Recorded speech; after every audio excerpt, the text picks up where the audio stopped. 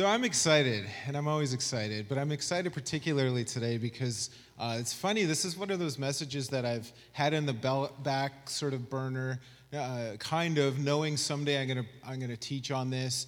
I'm just waiting for the day, and here it is. And so the day is here, and so that's exciting for me. I don't want to get your expectations too high, but it's sometimes you just have that, and then you feel okay. This is the time, and you'll see it fits right into the series we've been doing for the last.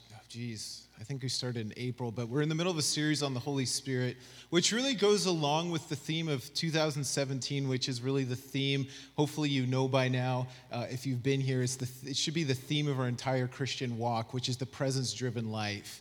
And so today we're going to be talking about that. I just realized I have the wrong sermon up here, so I got. Oh, okay. Just 1 second, please. Yeah. Well, you know me. I got so many scriptures that I just gotta. I don't know, have them all memorized. No, that's good. It was yeah. Okay, so we're talking about the temple today.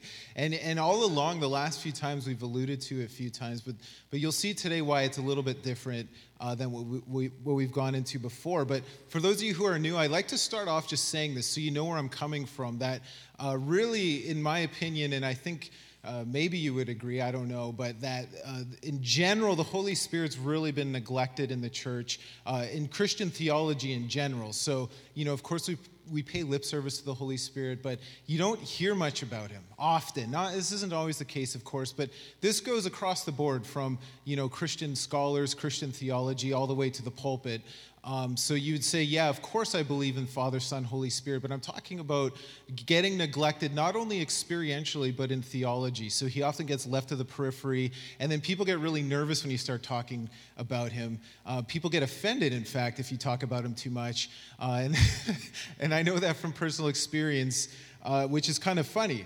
Because if you think about it, if you talk about Jesus, you could talk about Jesus till the cows come home, and you would get nothing but amens. But if you talk about the Holy Spirit too much, you can get, right? I'm telling you, it's a thing.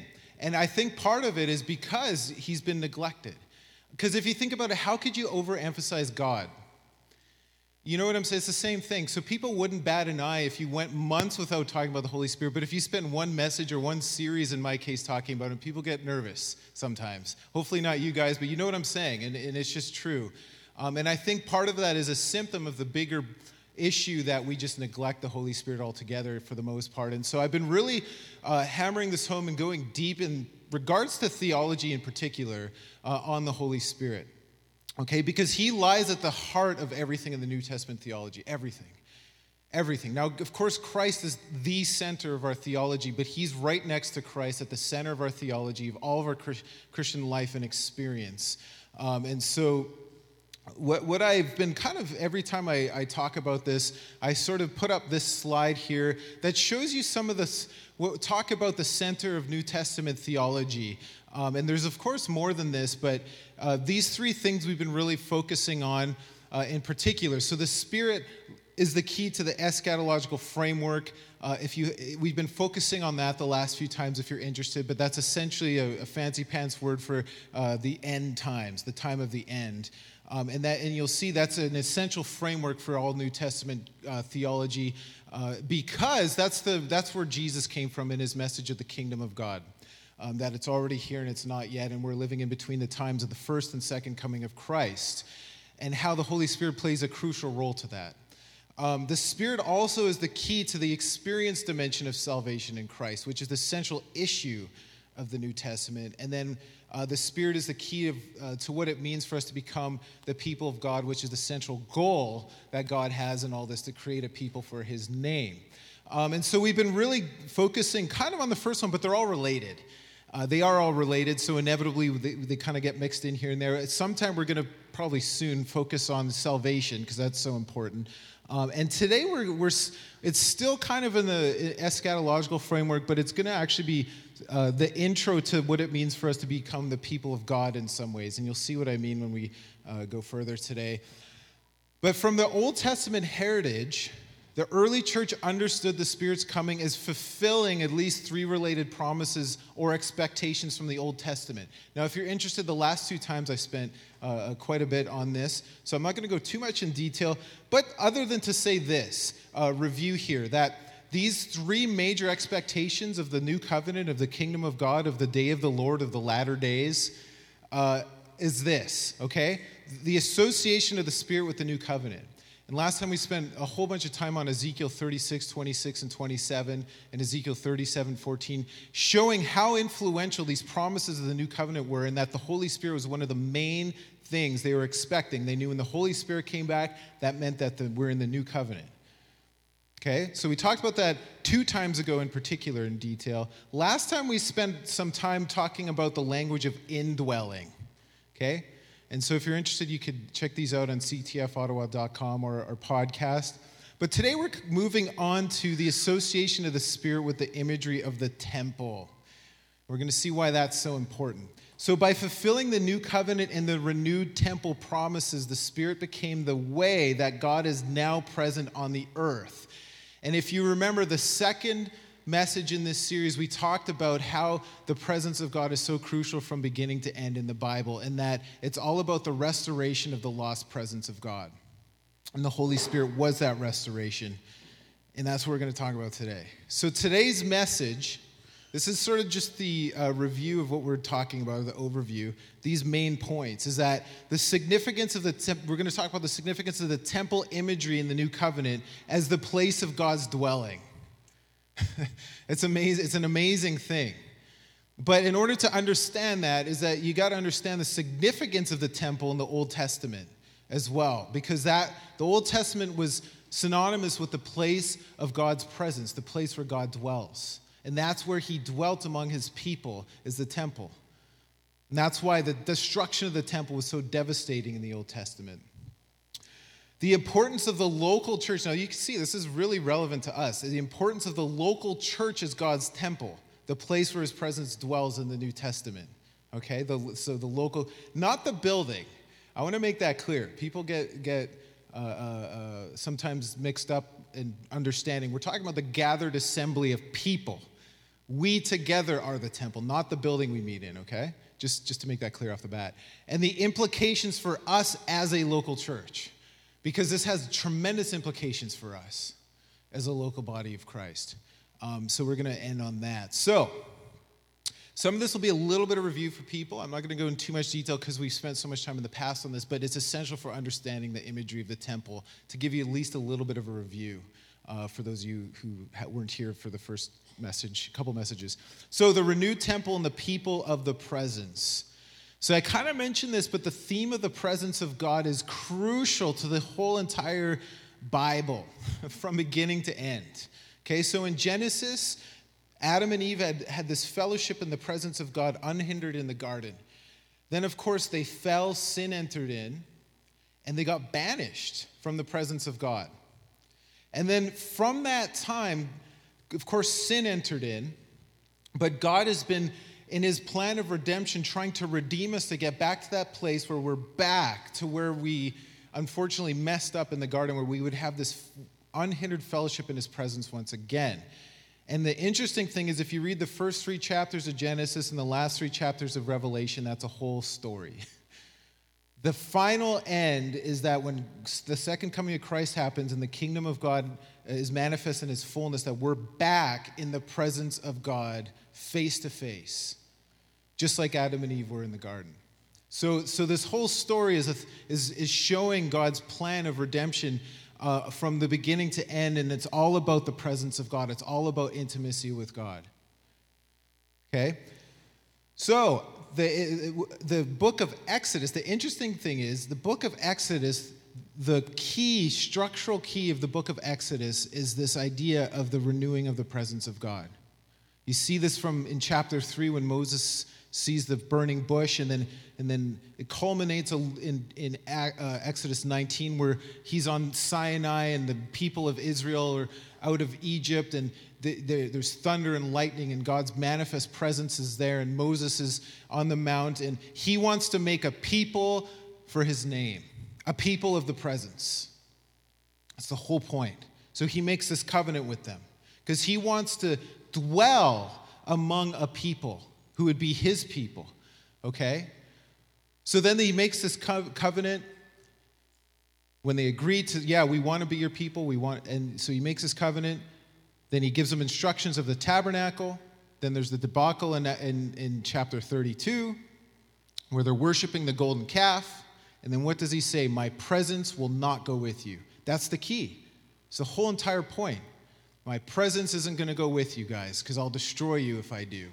And then what happens? Moses intercedes and says, if your presence doesn't go with us, don't send us from here, because how will we be distinguished from all the other people of the face of the earth? In other words, the one thing that distinguished them as the people of God is the presence of God, that God himself dwelled in their midst in the tabernacle.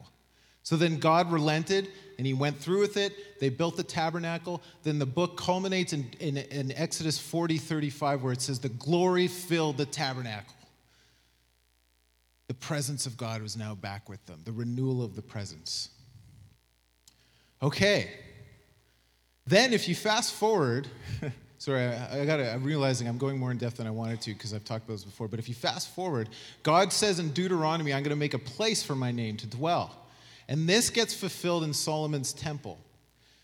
Fast forward to 1 Kings 8, chapter 11. Solomon builds the temple. We're talking about this today. The temple, this is really significant. And what happens is when it's finally built, the exact same thing happens that happened in Exodus 40:35. It says the glory of the Lord filled the temple. They couldn't even stand to minister. That was the permanent place of his presence. Okay, so then what happened because of that, Jerusalem and the temple were regularly described as the place where Yahweh chose for his name to dwell, because that's where his presence was, in the most holy place, in the midst of the people. So the temple is known as the place of God's dwelling, and it became the focal point of Israel's existence in the promised land. How they longed to go to the temple to be in the presence of God. You see this throughout the Psalms. It was all about the presence. Okay? And this is because their identity was the people of God, the people of the presence, was super devastating when the temple was destroyed, when they got set into captivity in Babylon. Why was that so devastating? Because the temple was destroyed. And you see this in Ezekiel chapter 10, where the glory actually departs from the temple. The temple's destroyed, and they lose their identity because they're no longer the people of the presence. He's gone. But there's hope. Ezekiel prophesies at the end of Ezekiel, chapter 40 on, especially 43, where there's a promised second temple. This prophetic hope of the second temple. Okay, this becomes important. Where God will once again come and dwell among his people. Now, the problem is after they got out of captivity, they built a second temple, and they were devastated because why? The glory did not come back. You see their disappointment in Haggai chapter 2, I think it's verse 9, where it says, Who here has seen the glory of the latter temple? Is this temple like nothing in your sight? This is nothing in comparison. Why? The glory didn't come back. So then they went into this time of deep devastation. And it became known as the time of the quenched spirit, where there's no more Holy Spirit in the land because they believe the glory departed, the Holy Spirit departed. And that's why there's no prophetic books from Malachi to John the Baptist, because they believe the Holy Spirit left. Because the Holy Spirit left, there's no prophets in the land. And because there's no prophets in the land, they're waiting for this end time kingdom of God to come, the day of the Lord, where he would usher in his kingdom. The Holy Spirit would come back, and it would be awesome because he's going to totally overthrow this age of Satan. So Joel 2:28, where it says, in the last days, I'll pour out my spirit upon all flesh. Your sons and daughters will prophesy. The prophets are coming back, but everyone's going to prophesy now because we're going to be a people of the presence. The age of the Spirit. That became a totally end-time promise to them. They're like, when this happens, when the Holy Spirit comes back, we're in the last days. We're in the end times. So this is why on the day of Pentecost, in Joel chapter 2, what does he do? He quotes Joel 2:28, he says, "This is fulfilling which spoken by Joel the prophet, in the last days I'll pour out my spirit upon all flesh." Why was that so significant? Because that meant that was a fulfillment of all these promises that the Holy Spirit was going to come back, the renewal of the presence of God, and we would once again, as the people of God, become the people of the presence. Okay? So, the point is, because he chose to concentrate the temple in Jerusalem, the tabernacle first in Exodus, and then the temple became known primary symbols of God's presence among his people. This is why the temple imagery is so significant and important in the New Testament. Okay? And we're going to talk more about this later, but I have to lay this foundation a little bit, even though we've talked about this before, just so you can understand, okay, this is why the temple is so significant. The symbolism of it is so important, because it was synonymous with the place where his presence dwelt. Now, I have to say this so we understand. The Spirit is God's presence. Okay? They understood the Holy Spirit is God's manifest presence. And you see this in the Old Testament. And this is what the early church understood as well. The presence of God in the narrative of Exodus, we talked a little about that, was understood in the prophetic tradition as the Spirit of God. And you see this in Isaiah 63, 9 through 14. We've talked about this before, so I'm not going to go into too much detail other than to say he explicitly equates the presence of God with the Holy Spirit in their midst in the book of Exodus when he's recalling what happened in the desert. And he said, you guys grieved the Holy Spirit. And he actually calls him the presence of God. The presence of God led them out, and he calls him the Holy Spirit. And you see this in the Psalms as well. I just have one example here. This is Psalm 139, verse 7. Where can I go from your spirit? Where can I flee from your presence? You see, they use those interchangeably. The Spirit of God is the presence of God. So the presence of God, the people of the presence, what made them that? The Holy Spirit was in their midst. This is why in Ezekiel, when he prophesies about the new covenant, he says, I'm going to put my spirit in you and inspire you to follow my decrees and laws, because the presence of God is coming back among his people. So it was that presence that was lost in Israel's exile that was now restored. First in the coming of Christ, then at the gift of the Holy Spirit was poured out on Pentecost, the birth of the church. Why? Because that was what they were waiting for. That was the one sign, that and the resurrection of the dead, that the new covenant had been ushered in. This was the return of the Spirit, the renewal of God's presence among his people. And this is why the temple imagery is so significant in the New Testament. The temple was always understood as the place of God's presence. And so for the early church, the Spirit is how God himself presently dwells in his holy temple. And then we're going to move on to talk about this more. The temple as God's gathered community of people, okay? Now, I need to say this. Last time we focused mostly on the individual, and you're going to see that's sort of a function of our culture. We become so individualistic, and that really is rooted in the Enlightenment. And we're all children of the Enlightenment, whether we like it or not. And we become so individualistic that we read a whole bunch of scriptures as individualistic scriptures when they have nothing to do with the individual. They have to do with the gathered community. And this is a perfect example. How many of you, when you hear temple of the Holy Spirit, you think person? You think individual, right? Yeah. There's only one scripture where it says that about the individual. That's 1 Corinthians 6:19. Where he says, your bodies are the temple of the Holy Spirit individually. But that's actually the secondary use of that imagery. He, more often than not, 4 times Paul uses that in the New Testament. 3 out of 4 of the times is about the gathered community of people. And actually, the one I'm going to emphasize today in 1 Corinthians 3 happens before 1 Corinthians 6. So he's actually using the imagery of the church as a gathered community as a imagery for the individual, but that's the secondary usage in Paul. But the point is that through Christ's sacrifice of himself on our behalf, we now have access to God's presence by the Spirit. That's awesome. Okay, so we live in his presence with the veil removed. Someday we'll go more in detail on that. That's from 2 Corinthians chapter 3. The whole entire chapter is about this. So one thing that distinguishes us from the old covenant is the Spirit of God. The implications of this central matter for the early church are considerable for us. Okay, so this is so relevant. This is our identity as the people of God, the people of the presence.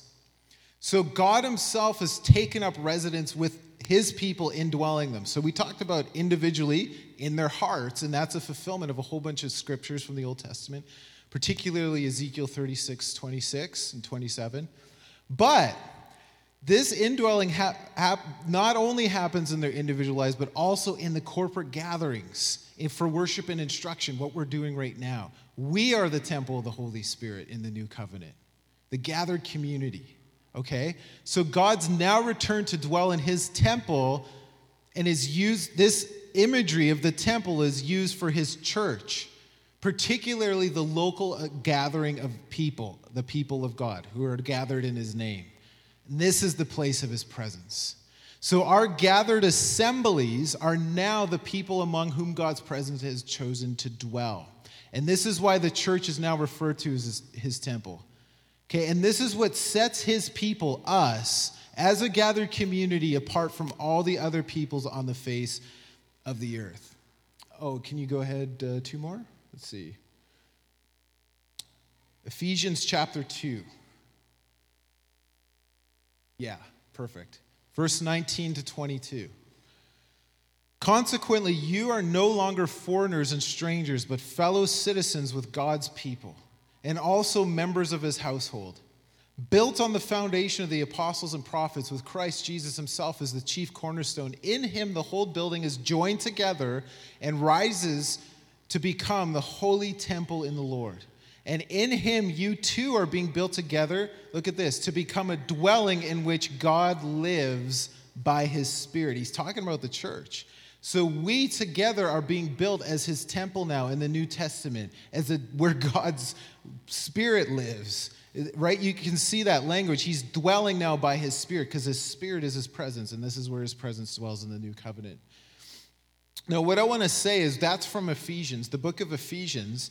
And the book of Ephesians deals more with the church in a broader universal sense, okay? So if you read the book of Ephesians, it has to do more with the church universal rather than the local church, the local assembled church. Okay, so the question of Ephesians is, what's the church as the people of God universally? Now, this is the great concern of that book is really Jews and Gentiles and how they become members of the same body in the same temple. And that's really the language. He uses both metaphors in that book. But what I want to talk about today, because I think it's particularly relevant to this topic of the temple of God, but also to us as a local assembly, as a local church. Okay? It's the book of 1 Corinthians. Now, the book of 1 Corinthians is where we find the most important teaching on the nature of the local assembly. I'm talking about the whole entire book now. Okay? And there's so many important principles in that book.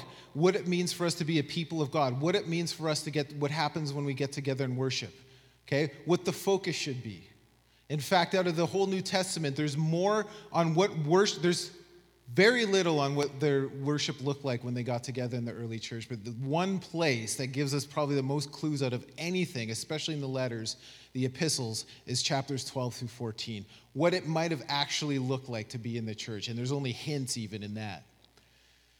Okay, but the information you get from this book is the local gathering of God's people in terms of what they are to be as a local church and what they're to be like as the people of God. And this is why that book is so important. Now, 1 Corinthians chapter 3 in particular, and this is what we're going to talk about today, has the most significant use of temple imagery in teaching about what the church is, arguably in the Bible. Okay, and so this is one of the most important scriptures in the New Testament as to Paul's understanding of the character and significance of the local church. This gives the local church a lot of dignity. Okay, when you see how highly God values the local church, precisely because we're his temple now in the new covenant. Okay, but so what I'm gonna do today, I don't often do this. I give you guys tons of scriptures, but I'm actually gonna go through this chapter. It's not that long, but you'll see, because it's important contextually to understand what Paul's even saying, because it's one of the most important, arguably, scriptures on the local church in the New Testament. So the temple is the local church in 1 Corinthians 3. Now, before I go into chapter 3, I want to show you this to give you some context. This is just, ideally you would read chapters 1 and 2, but I think this is probably more pertinent to what we're going to talk about in chapter 3. So this is 1 Corinthians 1, 10 to 12. He says, I appeal to you, brothers and sisters, in the name of our Lord Jesus Christ, that all of you agree with one another in what you say, that there be no divisions among you. Okay, I have that highlighted because that's a key, talking about divisions now. But that you be perfectly united in mind and thought. My brothers and sisters, some from Chloe's household have informed me that there are quarrels among you. That's the second key, quarrels, divisions, okay? What I mean is this: one of you says, I follow Paul, another I follow Apollos, another I follow Cephas, another I follow Christ. So they're having divisions and they're doing it in the name of these leaders. Oh, I follow so-and-so, and he's royally rebuking them, okay? Now what I want to do is fast forward to chapter 3 now in light of that. So we're just going to start in verse 1 and go through it. But first I'm going to show you verse 1 through 4. Look at what's interesting about this, and this will be particularly interesting, I hope, for you, those of you who've been here the last few weeks when we've talked about the significance of being God's quote-unquote eschatological people. Do you know what we're supposed to be? Jennifer, I'm going to put you on the spot. Do you know what is it that God's end time, what we're supposed to be as the church? Can you do this or no? What's the sentence that I'm maybe looking for? Filled with the Holy Spirit. Okay, yeah, but how are we supposed to live right now? Okay, so we're supposed to live as if, like we're living the future, because we are living as it's going to be in heaven, but we're living it on earth. Thank you. Sorry to do that to you. I don't know why I did that. You passed, A+. We are supposed to be living the early church understood themselves as God's end time people, living in the present evil age, bringing heaven to earth now in the present evil age. This is why in Acts chapter 2, which I talked about earlier, they said this is to fulfill what Joel the prophet said, in my last days I will, look at this, in my last days. They understood themselves to be in the last days, and that changed everything for them. Why? Because the Holy Spirit came back and the resurrection of Christ happened. The two things they're waiting for that would be signposts that we're in the age to come, that the kingdom of God came back. So they're God's end time people. You see this throughout the whole New Testament. Paul says you're citizens of heaven in Philippians 3:20. Live like it. And you see this over and over and over and over again. Paul appeals to the fact that we are God's end time people supposed to be living the future kingdom of God in the present evil age, showing people what heaven's like, spreading the gospel of the kingdom, not the gospel of salvation. Salvation is a part of it, but the gospel of the kingdom, Jesus says. Then the end will come. When we preach the gospel of the kingdom. This is why I did a whole series on the kingdom. If you guys remember, 11 messages on this, because this is Jesus' number one teaching. We talked about this the most out of anything he talked about. Anything. The kingdom of God is here. And we're supposed to be living that way. Okay? Why am I saying this? Paul says these puzzling things that we can't even relate to because we have lost that. That's why I'm spending so much time on this, guys, this is what we're called to be as the people of God. This is who we're called to be as the people of God. This is who we're called to be as the people of God, as God's heavenly people, future end time people living in the present tense, showing people what heaven's like. That's what we're called to be. That affected everything that the early church's theology, the way they lived in the present, the way they thought about the future, their theology, everything, is that they had this perspective. Now, in light of that, look what Paul does here. This is so bizarre if you don't have that understanding. What he says here, okay? I'll show you what I mean. Brothers and sisters, I could not address you as what? People who live by the Spirit. That's what we're supposed to do. People who live, we're supposed to be living in the realm of the Spirit, the age to come, the age of the Spirit. People who live by the Spirit. He says, I can't address you as these people who are living by the Spirit, but as people who are still worldly. That's actually the word flesh. The flesh-spirit consciousness. We're going to be talking about that in the future. Mere infants in Christ. I gave you milk, not solid food, for you are not yet ready for it. Indeed, you're still not ready. You're still worldly. You're still living in the flesh. You're still living in the age, the old age, the evil age. You're still living under the dominion of Satan. You're supposed to be living as God's people by the Spirit, okay? Walking by the Spirit, being led by the Spirit. So, you're still worldly. For since there's jealousy and quarreling among you, are you not worldly? Look at this. This is what I'm talking about. This is so weird. Are you not acting like mere human beings? Like, Matt, just think, what? We are human beings. Imagine I said that to you. Are you not acting like a human being? Yeah, I am one. What's Paul's point?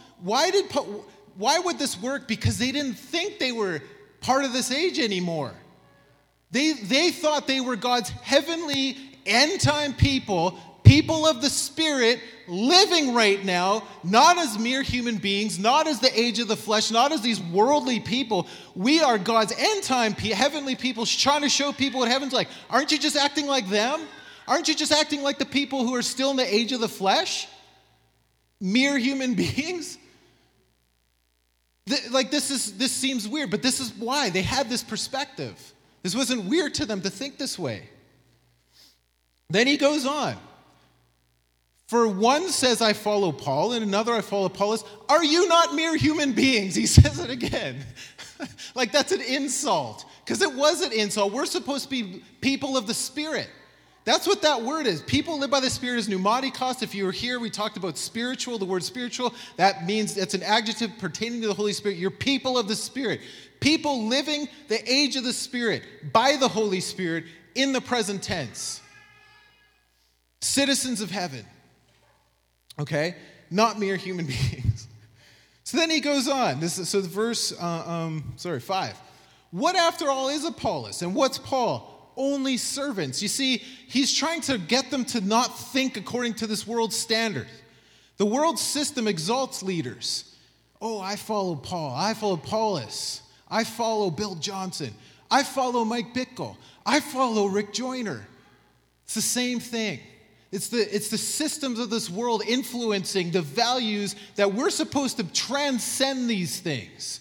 We're supposed to be living like heaven, where the greatest of all is the servant of all. And Paul has to remind them of this. Guys, what is Paul? We're servants. How absurd is it to exalt servants? He says mere farmers of a field. Okay, so he says only servants through whom you came to believe, as the Lord has assigned to each his task. Then Paul says, I planted the seed, Apollos watered it, but God has been making it grow. That's the point. God is the one who's making it grow. Yeah, sure, I played my part, and I've sowed. Apollos is watering it, but it's God who makes it grow. We're just mere servants. We're just farmers, servants of the farmers field. So neither the one who plants nor the one who waters is anything, but only God who makes it grow. The one who plants and the one who waters has one purpose, and they'll each be rewarded according to their own labor. For we are co-workers in God's service. You, the church in Corinth, are God's field. You're God's, then he switches metaphors, God's building. This is so important. Because our culture is so individualistic, we always take that you to mean you individually. You individually are God's field. You individually are God's building. No. That is not what Paul is saying at all. Okay, and how can I be so confident? You just look. The problem is, in English, the word you, we only have one word for both plural and singular. So when I say you, I could be saying you guys or you Diane. Okay? It's the same word. But you have to understand, almost every other language makes this distinction. And in fact, if you read the King James Version, that was written like 400 years ago, they make this distinction in English. Even they make this, ye and thee. Ye is you plural when you see that. Thee is you singular, okay? So even the King James does this, but not our modern vernacular. So we have to almost go back to the Greek and understand the word here is plural. You. Plural. And if you're ever not sure, just check out the King James, I guess, because that's the only English version you're going to see this distinction. Like, how many of you know that verse in Philippians 2 where it says, work out your own salvation with fear and trembling? How many of you have read that individual? Probably all of us, I'm guessing, if you think. That's a plural you. That's plural. He's saying you together as God's gathered people work out your own salvation with fear and trembling as a community. It's actually plural. But because we have bifocals on because we're so individualistic and it's all about me, my personal relationship with God, where Paul's main concern was the people of God as a gathered community, more often than not. Okay, so I'm trying to hit this home because this verse, this portion of scripture I'm about to read, every single message essentially I've ever heard on this was taken individually. And Paul's saying no, he's saying this is plural. Okay, the local church. Okay, I just had to get that off my chest. But it's so important for understanding this chapter. So when Paul says in verse 9, you are God's field, he's referring to the whole community.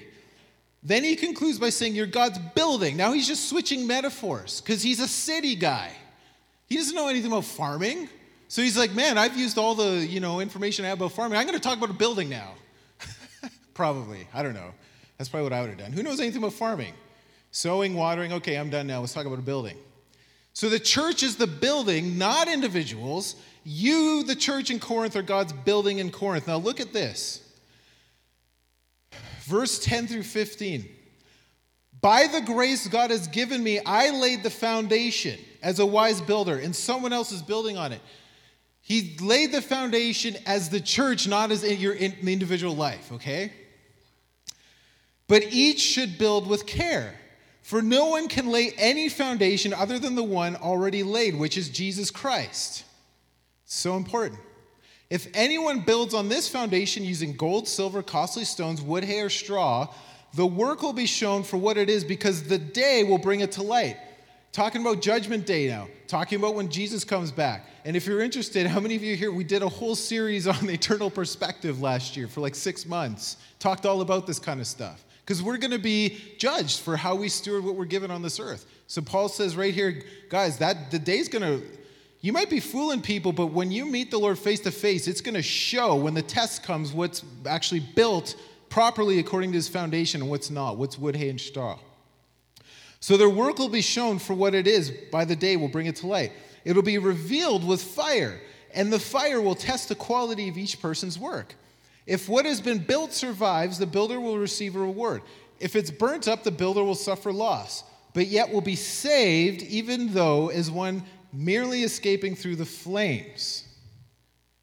Now, I've said this, so I probably don't have to say it again, but I will anyway, that in our individualistic culture, we've mostly read this individually. How many of you have ever heard of sermon on this or have read this individually? As when we're talking about the building, they're talking about your individual life. Yeah? No? Okay. Maybe I lost you guys. But the point is he's talking about the church. And he's addressing leaders in the church, the people who are building the church. He switches from, he's talking about Apollos watering. Now he's saying, okay, when we're gone, Cephas, Apollos, me, Paul, and you guys are left, be careful how you build. He's talking to the local leaders now, the people who are a part of building the church.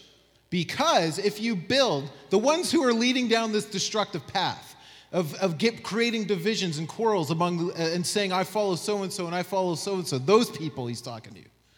Okay? So, Paul laid the foundation, but there's other people building the church now. So the whole point of this paragraph is this imperative, but each one should build with care. Why? Because it's possible to build for eternity or to build for the present temporal world. Okay?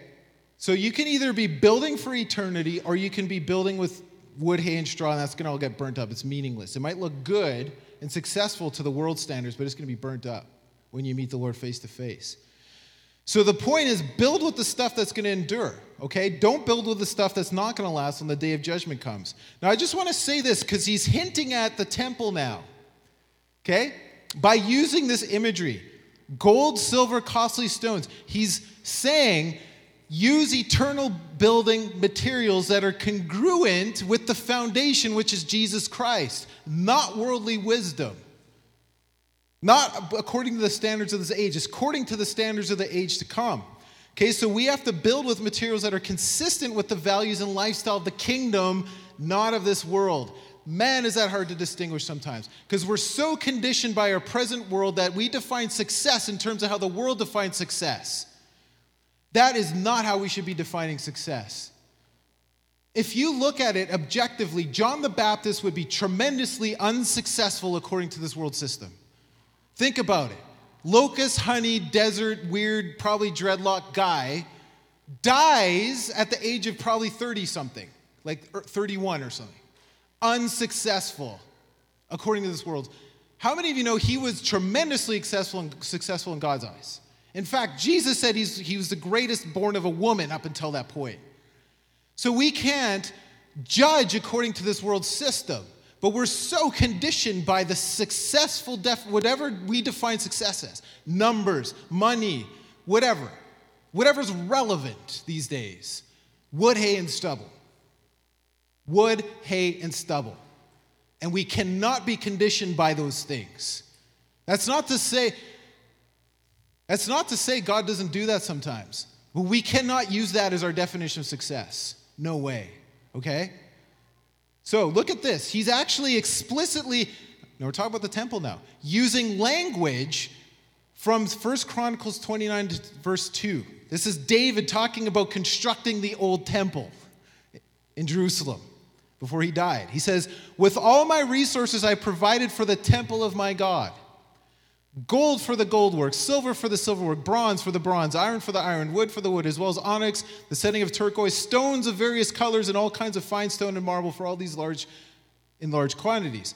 In 2 Chronicles 3:6, he adorned the temple with, now this is talking about Solomon, with precious stones. And he used the gold.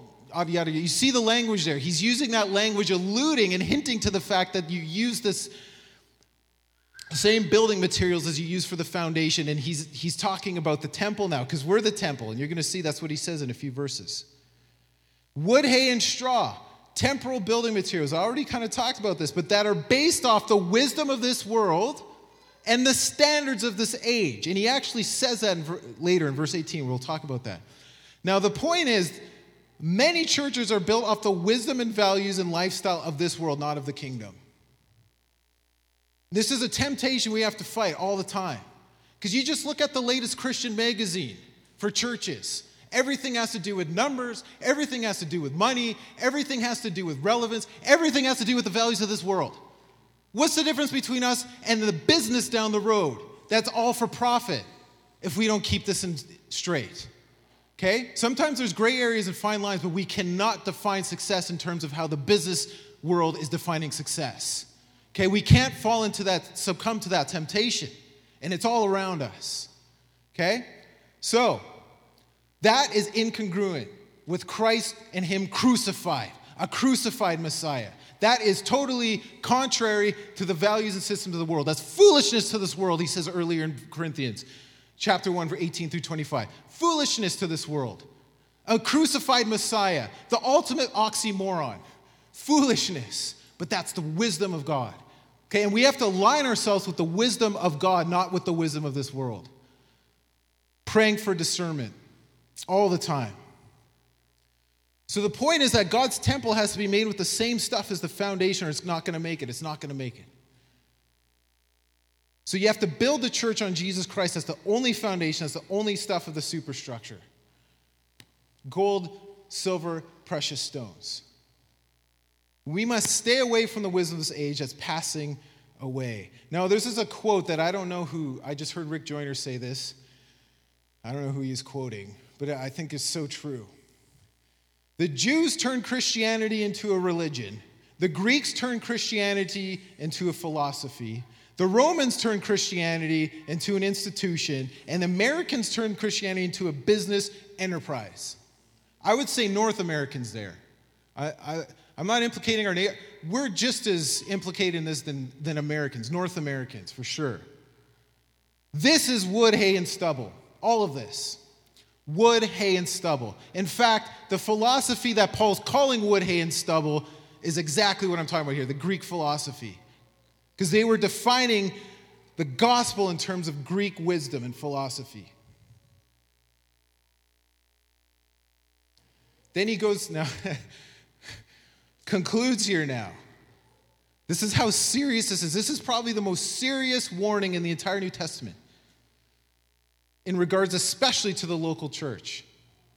Okay, verse 16 and 17, he brings us all to his biting conclusion. It's the strongest warning with regard to how people must understand and conduct themselves in the local church. Look at this. Don't you know that you yourselves are God's temple? Okay, so we're talking about today. You are God's temple. And that God's Spirit dwells in your midst. That's what makes you God's temple. You're the dwelling place of God by his Holy Spirit. Look at this is the warning. If anyone destroys God's temple, God will destroy that person. For God's temple is sacred, and you together are that temple. How common is divisions? How common are church splits? How common is people... That's what he's creating division. That's one of the most reoccurring issues in the New Testament. Factions, dissensions, he calls those works of the flesh. Divisions, quarreling, divisions, right? That's why I started off in chapter 1 to show you. That's what the issues were. And he says, guys, this is how serious this is. You're destroying God's temple. This isn't an insignificant thing. Okay? So I want you to remember here, he's not talking about individuals. Most people, because of our individualism, take this to mean you personally, individually, are God's temple, right? He's talking about the church. It's plural.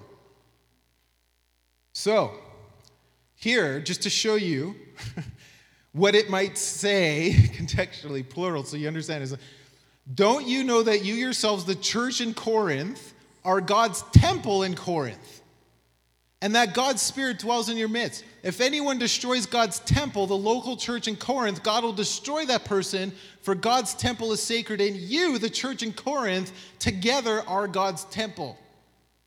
Okay? The church, the local church, they were not a building, they were God's temple in Corinth. They were the alternative to the pagan idols and temples. They're supposed to be the place where God dwells by his Spirit, God's temple.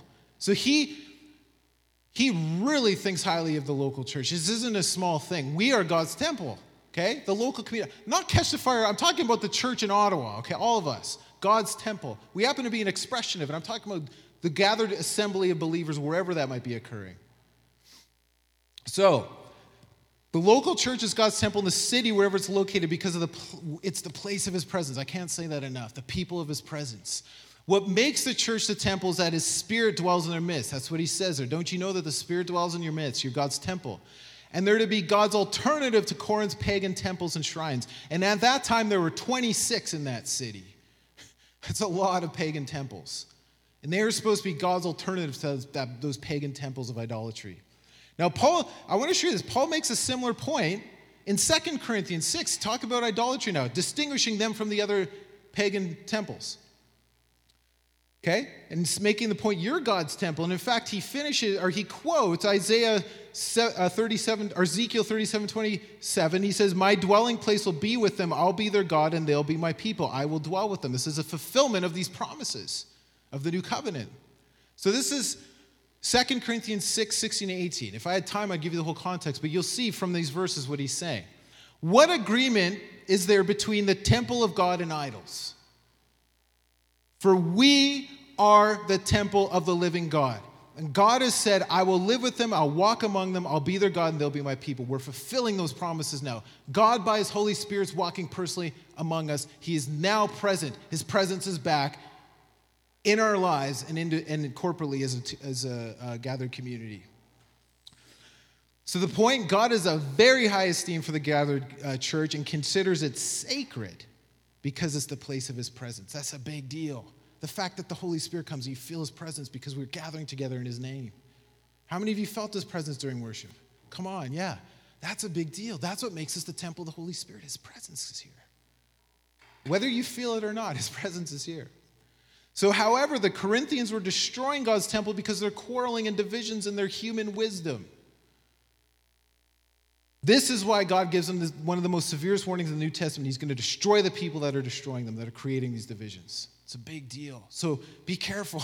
That's why Paul says in Ephesians, keep the unity of the Spirit. Then later on in that chapter, in chapter 4, he says, verse 30, don't grieve the Holy Spirit of God.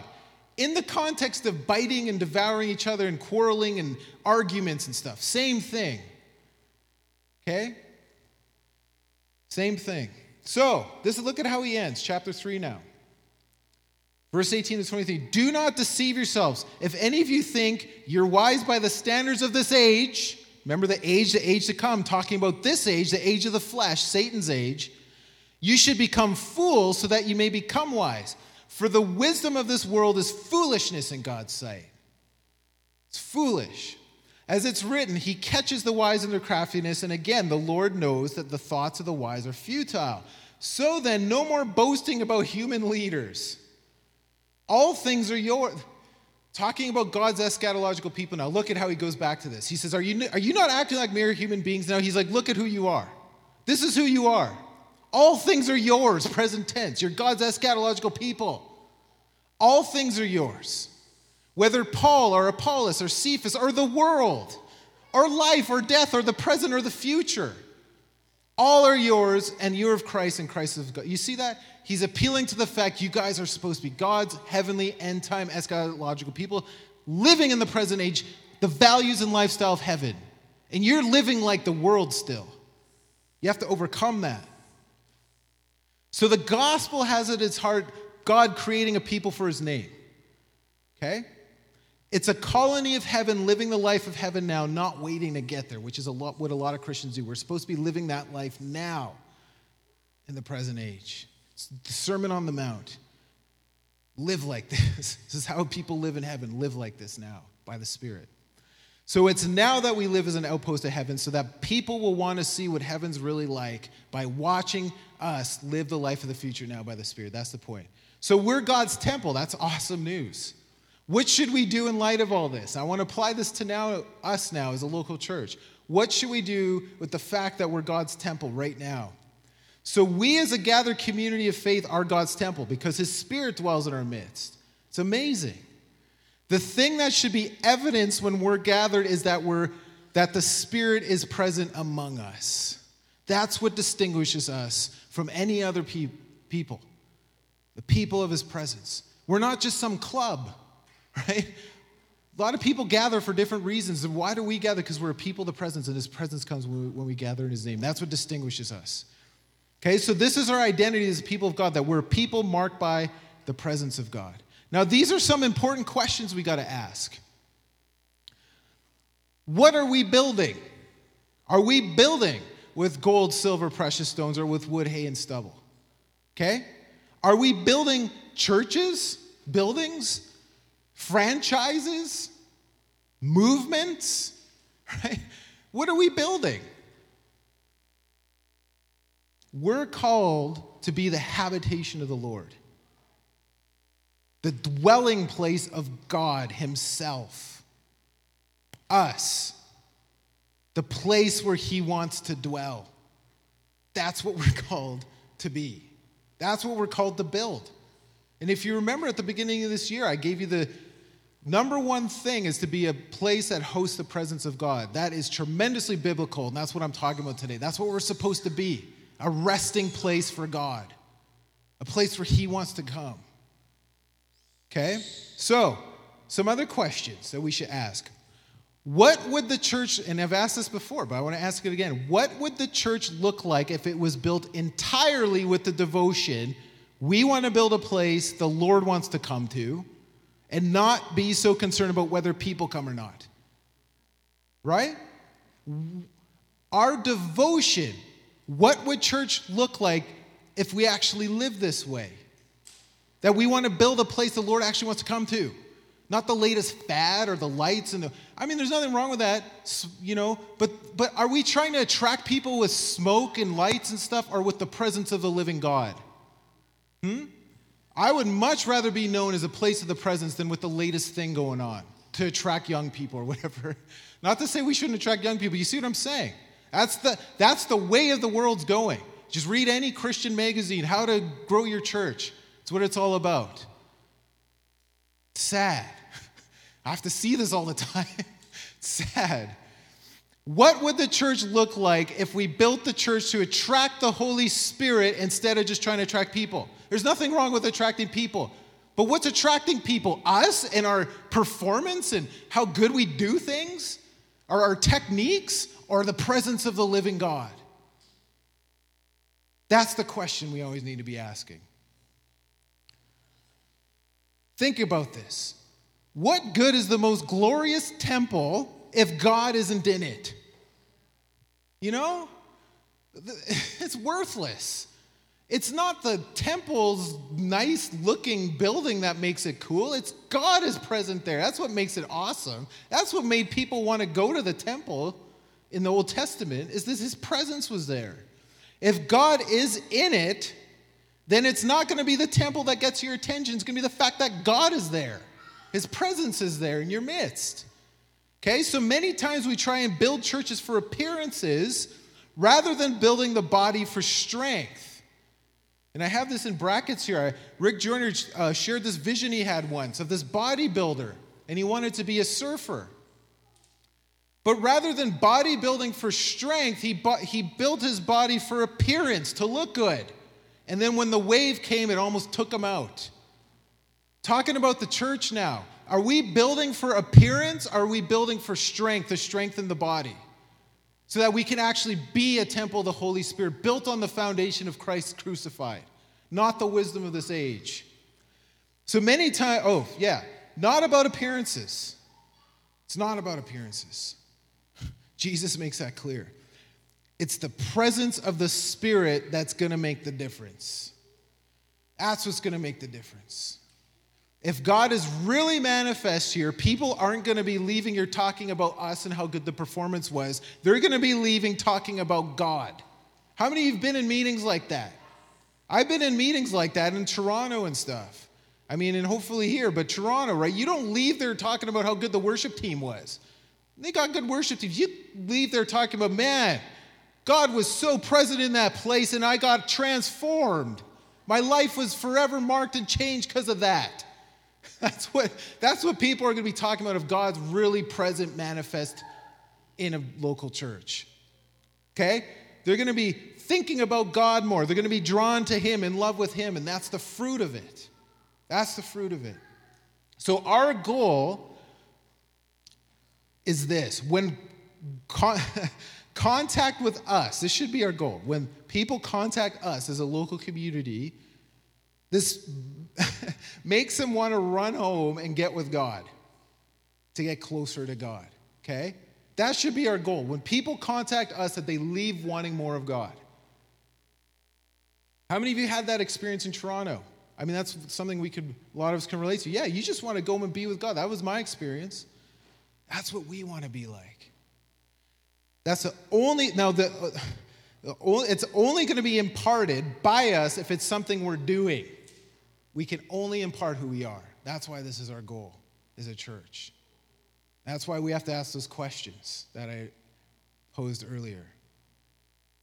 So the thing that ought to be evidenced when we're gathered in His name is the sense that God is present among us by the Spirit, and that we're a people who are marked by the presence of God. That's what marks us.